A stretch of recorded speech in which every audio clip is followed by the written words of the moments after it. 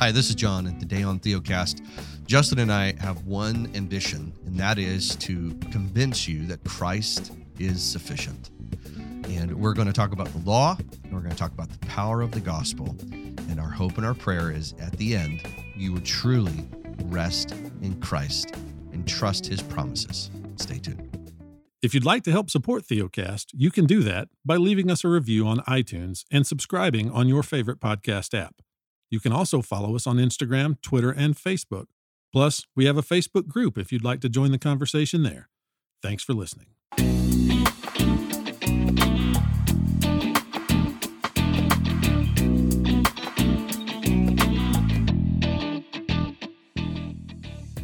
Welcome to Theocast, encouraging weary pilgrims to rest in Christ. Conversations about the Christian life from a reformed, pastoral, and covenantal perspective. If you're wondering what's going to happen today on the episode, I'll tell you this. We're going to clarify the gospel, and we're going to reclaim the purpose of the kingdom. So stay tuned for that. Your hosts are Justin Perdue, pastor of Covenant Baptist Church in Asheville, North Carolina, and I'm John Moffitt. I'm the pastor of Grace Reformed Church in Spring Hill, Tennessee. And today is going to be unique and not unique at the same time. Justin, explain what I mean by that. Well, hello to you, John. Happy to explain, man. Not unique in that we're going to talk about resting in Jesus Christ today. That's right. Which is something that we talk about more or less week over week over week. We might come at it from different angles. We might start from a different place, but we are always having conversations viewed through the lens of Christ for us and everything that he is for us, and how he is our only hope and stay, and he is our comfort and our peace. Unique in that we are only going to talk about resting in Christ today. We want to pointedly discuss it. And even though we talk about these things on a regular basis, every now and then, John and I want to just stop, take a moment. I want to say something funny, like, be still, quote Psalm 46:10 out of context. No, but just take a moment to have this conversation directly and pointedly, because we need it for our own souls, because we're human beings, we're pastors, we're preachers of God's word. We have our own frailties. We're prone to lose sight of Christ for us because everything around us often preaches a different word. And we think that if it's profitable to us, it's probably going to be profitable to you. And so this is an episode that we hope, I think it's fine for us to say this, that you can come back to regardless of what season of life you're in, and find some balm and comfort and encouragement. Last thing I'll say is that even though we talk about resting in Christ a lot, don't tune this episode out, because we're living, breathing human beings like I just described. That's going to mean that John and I might articulate things differently in this season of our lives than we did a year or two ago. There are going to be certain things that are going to be more fresh in our minds and hearts because of things we've experienced, because of things we're learning, things that the Lord's teaching us, things that we're preaching. And so we trust that this will be a different presentation of resting in Christ than we've ever done before, though we will be communicating the great truths, the same great truths, I should say. So with all of that by way of introduction, John, I'm going to throw it over to you to get us off and running. And John and I don't have a script here. No. We're just going to dialogue, the two of us as brothers in Christ, fellow pastors, and see where this leads. So recently, my wife and I and our family moved into a new house. And in the meantime, I picked up a bug on the day we were supposed to move.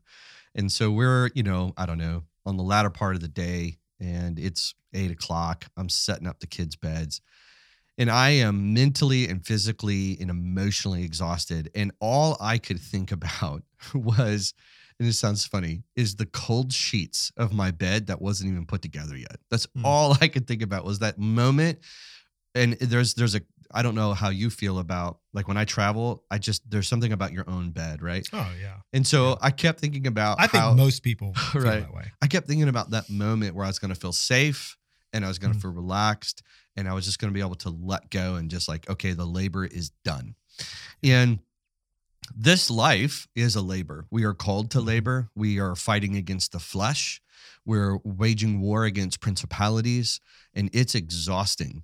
And what I love about Christ and his wonderful message to us through all of Scripture is that he knows we need that. And so he says, come to me. And I will be that moment of your exhaustion and your frailty, you're sick, you're beat up. He goes, I'm going to be that refreshment where you can let go of everything and relax and know I have you. You're safe. I'm going to restore you. I'm going to replenish you. I'm going to feed you. I'm going to strengthen you. And that's the way God describes himself, right? Christ says that I am the place where you are going to be cared for. Come to me, all you are weary, and I will give you rest. And sometimes, Justin, in the past, we have maybe misinterpreted this. If you come from a very performance-based background and legalistic background, that rest sounds like giving up, and it's not. Rest is rejuvenation. Rest is healing. Rest is where we find strength, is where God restores us. And so the restful part of Christ is the good news of the gospel. So we come to Jesus because he relieves us of our sins. We come to Jesus because he reminds us of where our righteousness is. We come to Jesus because he reminds us of a steadfast love. Psalm 63, when David says, your steadfast love is better than life. Oh, it's so good, right? That's David saying, I rest in you. Yeah. I will worship you because your love for me is more important than life itself. Because in you, I have taken refuge. That's right. So part of that for me, I remember that physical part of it, and I had a flash for a moment going, oh, Sunday, because this was Friday. I'm like, oh, Sunday's coming, and I will rest. I will be able to relax because I'm going to be around the saints, and the saints are going to hold me. They're going to sing to me. They're going to speak truth to me. The word of God's going to be proclaimed to me. I'm going to be reminded of his love. He's going to restore me. And this is really what we're hoping this podcast is for you, that this is not a let go and let God. This isn't a quitting moment. It is a quitting moment on your own righteousness. Well, it is you giving up in trying to earn anything. That's right. But the joy of Christ is that in the midst of turmoil, in a sinful body, in a sinful world, we can have hope, and we can be rejuvenated, and we find ourselves safe, resting in the sufficiency and union of Christ, which we'll explain what that is for the rest of the podcast. So as an introduction, that's really where we're wanting to go today. Yeah. I may talk for a few minutes, John, and I'm pretty hard to derail, so you can interject as much as you want. I got my piece in. You're good. Go. Okay. So we do talk a lot on here about the sufficiency of Christ, meaning that he is enough to save us. So when we say that Christ is enough, we don't mean anything sappy or sentimental by that. This is not a Jerry Maguire, like, he completes us kind of thing. This is an objective fact that he is enough. He is sufficient. He is able and mighty to save even us, miserable offenders as we are, weak as we are, as prone to wander as we are. He's got this. So if you hear us say Christ is enough, he's sufficient, that's what we mean. I'm going to start, though. This may sound counterintuitive. I'm trying to do some diagnostics here in what I'm about to say, because I think a lot of people, when they tune into a podcast like this and they're wanting to hear about resting in Jesus, nobody disagrees with any of the wonderful things that we're going to say about Christ, yet might turn the podcast off and not fully understand why it is that they doubt the way they do, not fully understand why they struggle as they do to have assurance and have peace. And what I'm about to say is not going to give every answer to that, but I hope it's clarifying and can diagnose a little bit of our problem that we often have in the church. And then obviously what John and I are hoping to do is offer a solution and pull us over onto something that is the solid rock. I want to begin by talking about the law, John. I know that sounds insane. We're talking about resting. We're talking about comfort. We're talking about peace. And it's like, bro, you're going to bring out the law? It's like, yes, I am. That's right. Because here's where we must begin. We need to understand the law and its purpose after the fall. If we don't understand the purpose of the law after the fall, we're going to be prone to make all kinds of mistakes, right? So the law, John, this is not a trick question. After the fall, was the law given to justify us? I'm going to say no. Yes, so you're tracking with me. We're of one mind here. The law after the fall was not given to justify. It was given actually to condemn and to show us how corrupt we are, and therefore to show us the hell that quite literally is opened wide to swallow us. And so what I mean is, it's given, the law is, after the fall, in its first and greatest use, the law is given to bring us to the end of ourselves when it comes to righteousness, right? So the only appropriate response to that condemnation of the law is what? It's to run to Jesus Christ in faith. It's to take refuge in Christ. Now, I would say that one of our problems, John, in the evangelical church, and I use that term loosely and broadly, right, in the West, is that we are so prone to go back to the law for righteousness in some degree, in some form or fashion, at some level. Yeah. And I would say that it's evidence of our blindness that we would ever seek any part of our salvation in the very thing that condemns us. And I would say this too, if we agree with God and the standard of his law, which is what? It's perfection. It's perpetual, personal, perfect obedience. If we agree with God and the standard of his law, then all we do by going to the law for even the smallest piece of our standing before him, all we do is just heap law upon law upon law upon law on our conscience. And here's where I want to go with this. No wonder we lack assurance.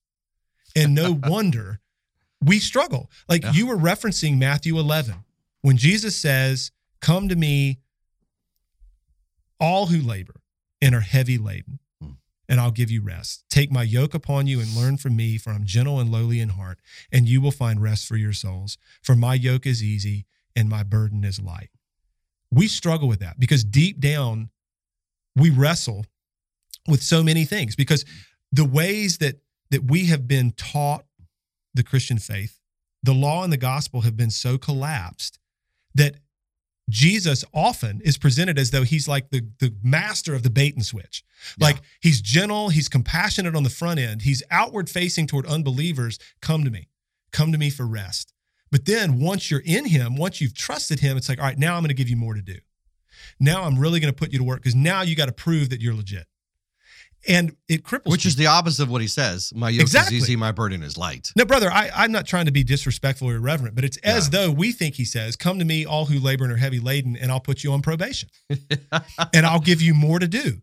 By the way, there's an episode on that. Go listen to it. Christian, you're not on probation. Yeah, take my yoke upon you and learn from me, for I'm severe and exacting in heart, and you'll find anxiety for your souls. That's how we talk. For my yoke is hard and my burden is heavy.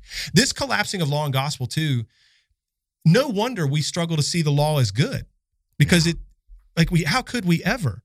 We still carry the law around like a yoke to bear, and deep down, we're afraid that the law and God himself is going to come back around in the end and condemn us. So what's the antidote? I think we preach the law in all of its holiness. We preach the thunder of the law to make it very plain that we cannot do this for righteousness. And then we preach Christ. That's right. And in preaching Christ, what do we say? We preach, obviously, the fact that he made satisfaction for all of our sins. He took our sins upon himself and satisfied the wrath and justice of God for those sins, and he's never going to give us our sin back. We preach his perfect life as our righteousness. It's as though we've been as perfectly obedient as he was obedient as our representative. We preach the fact that he set us free from sin and the curse of the law and the wrath of God and the tyranny of death and the torment of hell. We preach that he is our life, our eternal life. We are guaranteed bodily resurrection and life with God forever because of Christ. And he's all of that for everyone who believes on his name. And in the gospel, this is kind of my last thought here. In the gospel, Jesus says to terrified sinners, and we're terrified rightly because we're terrified by the condemnation of the law and the wrath of God. He says, come to me and have no fear of wrath. If you believe in me, I'm your refuge. And you're hidden in me so that no wrath can ever touch you. And in the gospel, he says to guilty sinners, right? Because we're really guilty, John.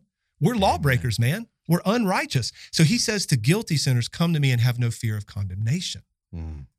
If you believe in me, I'm your representative. You are righteous in me so that no condemnation can ever touch you. And I said this recently in the pulpit here in Asheville. We can pray what I'm about to pray. You want to hear a sinner's prayer? Here's a good one. Like something like this. Like, Lord Jesus, I'm a wretch. I'm weak. I fail often. I love you, and I know you love me. Give me faith to trust you and give me grace that I might live unto you. That's how we live. It's how we pray. That's right. And we can pray that way to him because he is gentle and lowly in heart, and because he is the comfort, the only comfort for sinners. That's right, man. And I know, and that verse, we love because he loves us. He first loved us, you know? Yes. 1 John So 4, one of the things, you know, Paul tells Timothy, preach all of Scripture, all of it. And we're always like pound the desk. Yes. You know, and people who love to like call it antinomianism, they're like, yeah, preach all of Scripture because I'm like, listen, no. Preach all of Scripture because God's promises are plain and they're true. This is the writer of Hebrew who is applying all of Scripture in Hebrews 10:22 when he says, let us draw near with a true heart and full assurance, resting. Yes. Right? A full assurance of faith with our hearts sprinkled clean from evil consciences and our bodies washed with pure water, meaning that your conscience can be set free. He says, let us hold fast the confession of our hope without wavering, for he who promised is faithful. The reason we can rest is not because we've accomplished something. It's because Jesus fulfilled all that he promised, right? So when we say we can trust Jesus, he's saying have full confidence in that because he's faithful to finish this. And then he says this, and let us consider how to stir one another up to love and good works. Why? Because he is faithful, not neglecting to meet. Why? Because we need to be reminded he is faithful. I love when John writes this. John says, I write this, his gospel. I write this that you might believe that he is the Christ. Why would he want us to believe that he is the Christ? Because Christ is for sinners, right? He's the Messiah. He's the chosen sacrifice. He is the righteousness on our behalf. So all of Scripture, the culmination of it is God is a faithful, loving God who did not pour out his wrath on us, but poured it out on his Son. And those who put their faith in him, those who rest in him, have the assurance that God will not fail them, and that he is trustworthy, and that guilty conscience that Justin and I both woke up with this morning. We run to the Scriptures, or we run to each other, or we run to our bodies and say, please remind me of why I should not feel guilty today. Please remind me of why I should obey my God. Please because of Christ. Because of Christ. Amen. Amen. 1 John 5:13, very similar to what he writes in his gospel. I write these things to you who believe in the name of the Son of God, that you may know that you have eternal life, right? And Calvin, of course, I've said this before, I'll say it again. When he writes his commentary on that verse, he says, notice how, though, disciples are confirmed in the faith.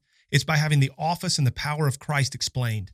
And then he says, it's the duty of any godly minister, therefore, to extol, that's quite a word, to extol as much as possible the grace of Christ, so that being satisfied in him, in that sense, we might look to nothing else. Amen. And you mentioned Hebrews 10, everything that you wrote about full assurance of faith and all these things and the faithfulness of God. Earlier in that chapter, there's a lot of ink spilled about the law and what the law requires and how Jesus came to do the will of God, right? And how he made a sacrifice once and for all time and made satisfaction for sins. He sits down at the right hand of God. And then we're told by a single offering, he has perfected for all time those who are being sanctified. Amen. It's like, man, what a comfort verses like this are for us, right? Because again, I think we're all prone to look at ourselves. We're all prone to look, again, like I said earlier, to the law and to measure ourselves up against that standard. And if we're not meeting the test, we've been told enough in our lives that we should question our legitimacy. So I would ask all of us these questions. Are there times when we're afraid to go to Jesus in our time of need? You know, are there times when we're afraid to go to him when we've sinned? That's right. Like, not after we're over it, okay? And it's kind of out of our minds for whatever reason that is. But when we've sinned, are we afraid to go to him? Are there times when we question whether he would continue to advocate for wretches like we are? And are there times when we question whether he could still love us, given how much we struggle with sin?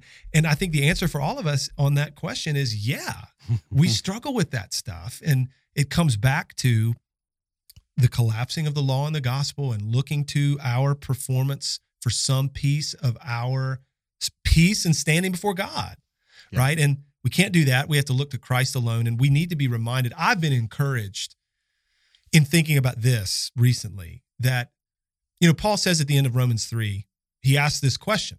You know, he's been pounding the desk for justification by faith apart from works. Okay. And so obviously the question is raised. well, Paul, do we overthrow the law then by this faith? And he answers, by no means. On the contrary, we uphold the law. Well, what's he talking about there? Most people, John, I think, read that verse. I'm talking serious-minded evangelicals here. Yeah. Read that verse and they say, well, yeah, we're justified by faith apart from works. We're justified by faith in Christ, grounded in the grace of God alone. And then we're empowered by the Spirit to keep the law. And so therefore we uphold the law. Well, what does that produce, John? But that produces self-examination. That's right. That produces a lot of introspection. That produces a lot of us just constantly looking inward to assess how well we're doing with law keeping. It's as though, in other messaging, right? We're justified by grace through faith in Christ alone. We're finally saved through that faith and that grace and our law keeping. Not helpful. Amen. So we continue to assess ourselves. Well, all right, so what do we do here? I am encouraged. I think what the Apostle Paul is saying entirely, he's spilling ink on justification in these early chapters of Romans.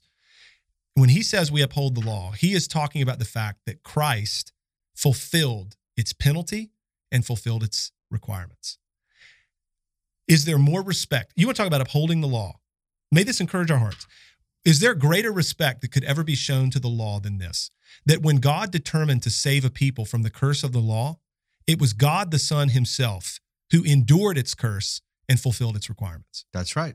That is upholding the law and establishing the law. It's like overthrow the law. What in the world are you talking about? That's right. That is to exalt and establish the law, that God the Son himself would take on it and endure its curse and fulfill its requirement. And if that's true, if he did that, we really have nothing to fear.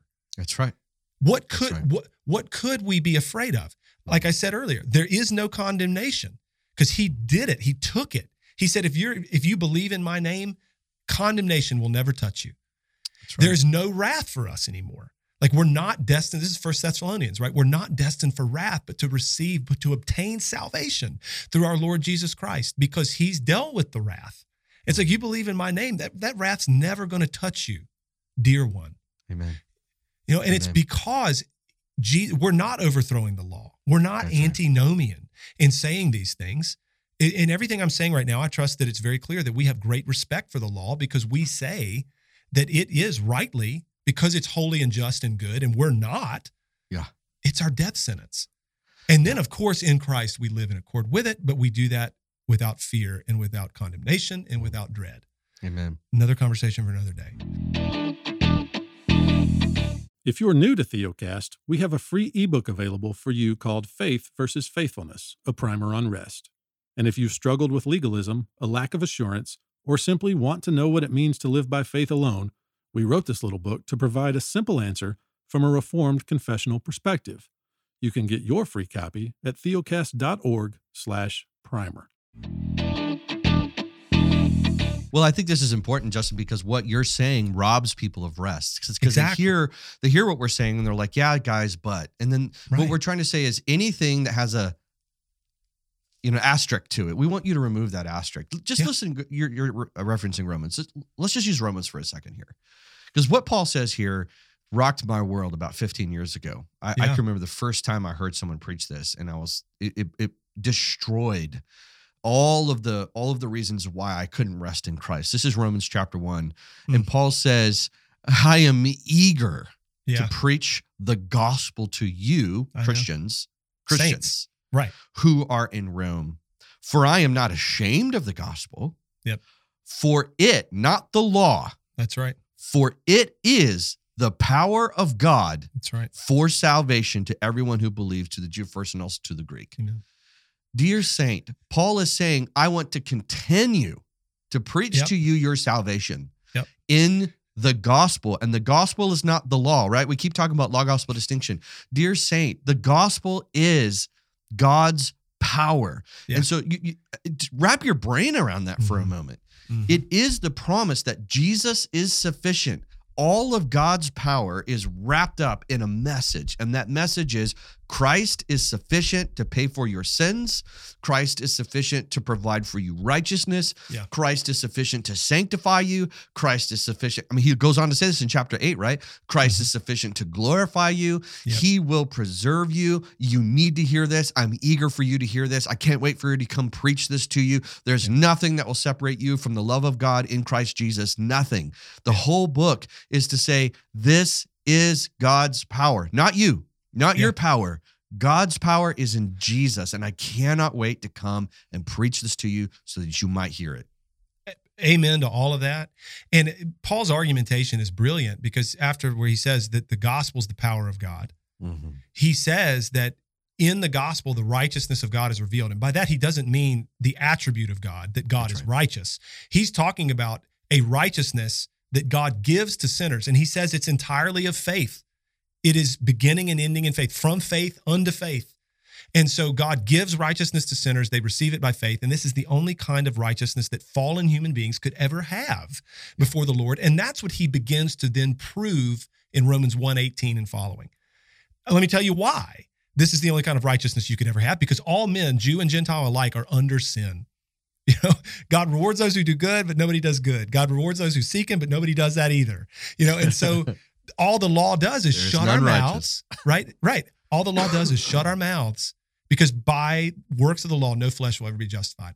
And then he gives us the good news. And I want to emphasize that point. We say this a lot, but we need to hear it again. The gospel is news. It's historical. It's outside of us. Jesus actually did it. It is finished. It is something that he alone did. We don't do it. We don't live it. Jesus did it. Jesus lived it. We receive it, right? We're not told. I'm thinking back to our time in California with some dear friends. We're not told to live the gospel. We're told to believe it, receive it, and preach it, because we can't ever do it. And so there's nothing potential about the news of the gospel. It's done. That's right. Right? The law is all about potential because it tells us to do this and you'll live. The gospel is not potential. It's finished, and it says receive it, believe it, trust it, rest in it. That's right. Yeah. That's right. And so if we can get these things more deeply ingrained in our hearts and minds, we will know comfort and we'll know peace in ways that we haven't known in the past. And Jesus, in thinking about the holiness of the law, right? And Charles Spurgeon says this, and he says it, this is a paraphrase, but it's brilliant. He says, any man who thinks that he can ascend to God up the side of Sinai makes it plain that he has never seen that trembling mountain at all. That's right. Because think about Sinai, right? I mean, think about the spectacle that was Sinai when God gave the law to his people. This is Exodus 19:20 and all that surrounding area. There's thunder and there's smoke and there's fire and there's lightning and the mountain's shaking. And it's like, oh, by the way, don't even come near this mountain or touch it because you'll die. And yet we think that somehow we're going to earn a piece of our standing before God by doing what the law says. That's right. And we can't. And when we understand that, and we understand the thunder of the law, and when we understand what God requires for righteousness, we're brought to the end of ourselves, which is a good place to be, because then we're told of the Savior who really did everything that's necessary. Amen. He either did or he didn't, John. He either fulfilled its penalty and fulfilled its requirement with respect to the law, or he didn't. That's right. And if he did it, then where else do we have to go? That's right. We look to him alone, and we take him at his word that he says to us, you know, you've been burdened and heavy laden with the commands of the law, with the yoke of the law, but come to me and I'll give you rest. Amen. Because I've done it for you. Amen. Yeah. You know, adding to what you're saying, you see, the law can please God, and it can bring righteousness because Jesus proved that. God was well pleased with his son. Amen. Because his son obeyed the law. So you can obey the law and you can please him if you're perfect. Yeah. So the writer of Hebrews says something that is so restful for us. Listen to this. He says, without faith, it isn't, because they want to go back to the law, right, in Hebrews.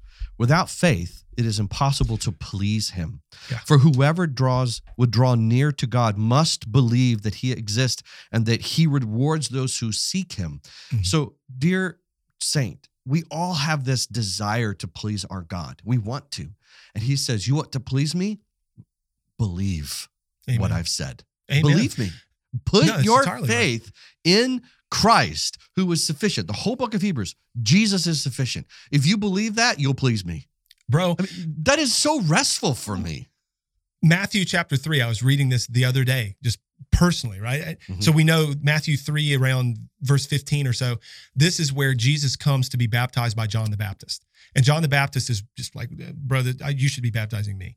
And Jesus says, no, it's appropriate that we would do this in order that all righteousness might be fulfilled. That's significant. But it's there, right, at Jesus' baptism, where he's doing this, that all righteousness might be fulfilled, that obviously the Spirit descends like a dove and there's a voice from heaven. This is my beloved Son, in whom I am, to your point, well pleased. So if the Father is well pleased in the Son, and we believe in the Son, and we're united to the Son, we're represented by the Son, guess what? He's well pleased with us in Jesus. That's the news, right? And all right, so another thought from me that's going to sound insane. I know we got to wind this thing down in the next few minutes, but I'm going to go in anyway. Like you're thinking, Justin, you started by talking about the law. That was whack enough. Now you're going to talk about the judgment seat as a piece of my comfort. Yes, I am. Yes, all right, you so are. if we, yeah, I am. Come So on. we preach the thunder of the law. We preach the holy requirements of the law so that we're brought to the end of ourselves so that we might look to Christ. We've covered that. But we preach the judgment seat, John. Mhm. I think we need to consider this more. The one who is the judge, it's not the Father, by the way, it's God the Son, because all judgment has been given to the Son. Great comfort that the one who's going to be our judge is the one who died for us and the one who kept the law for us. I mean, amen, praise the Lord for that. But the one who is the judge, how is he described in the scriptures? I mean, his eyes are like a flame of fire.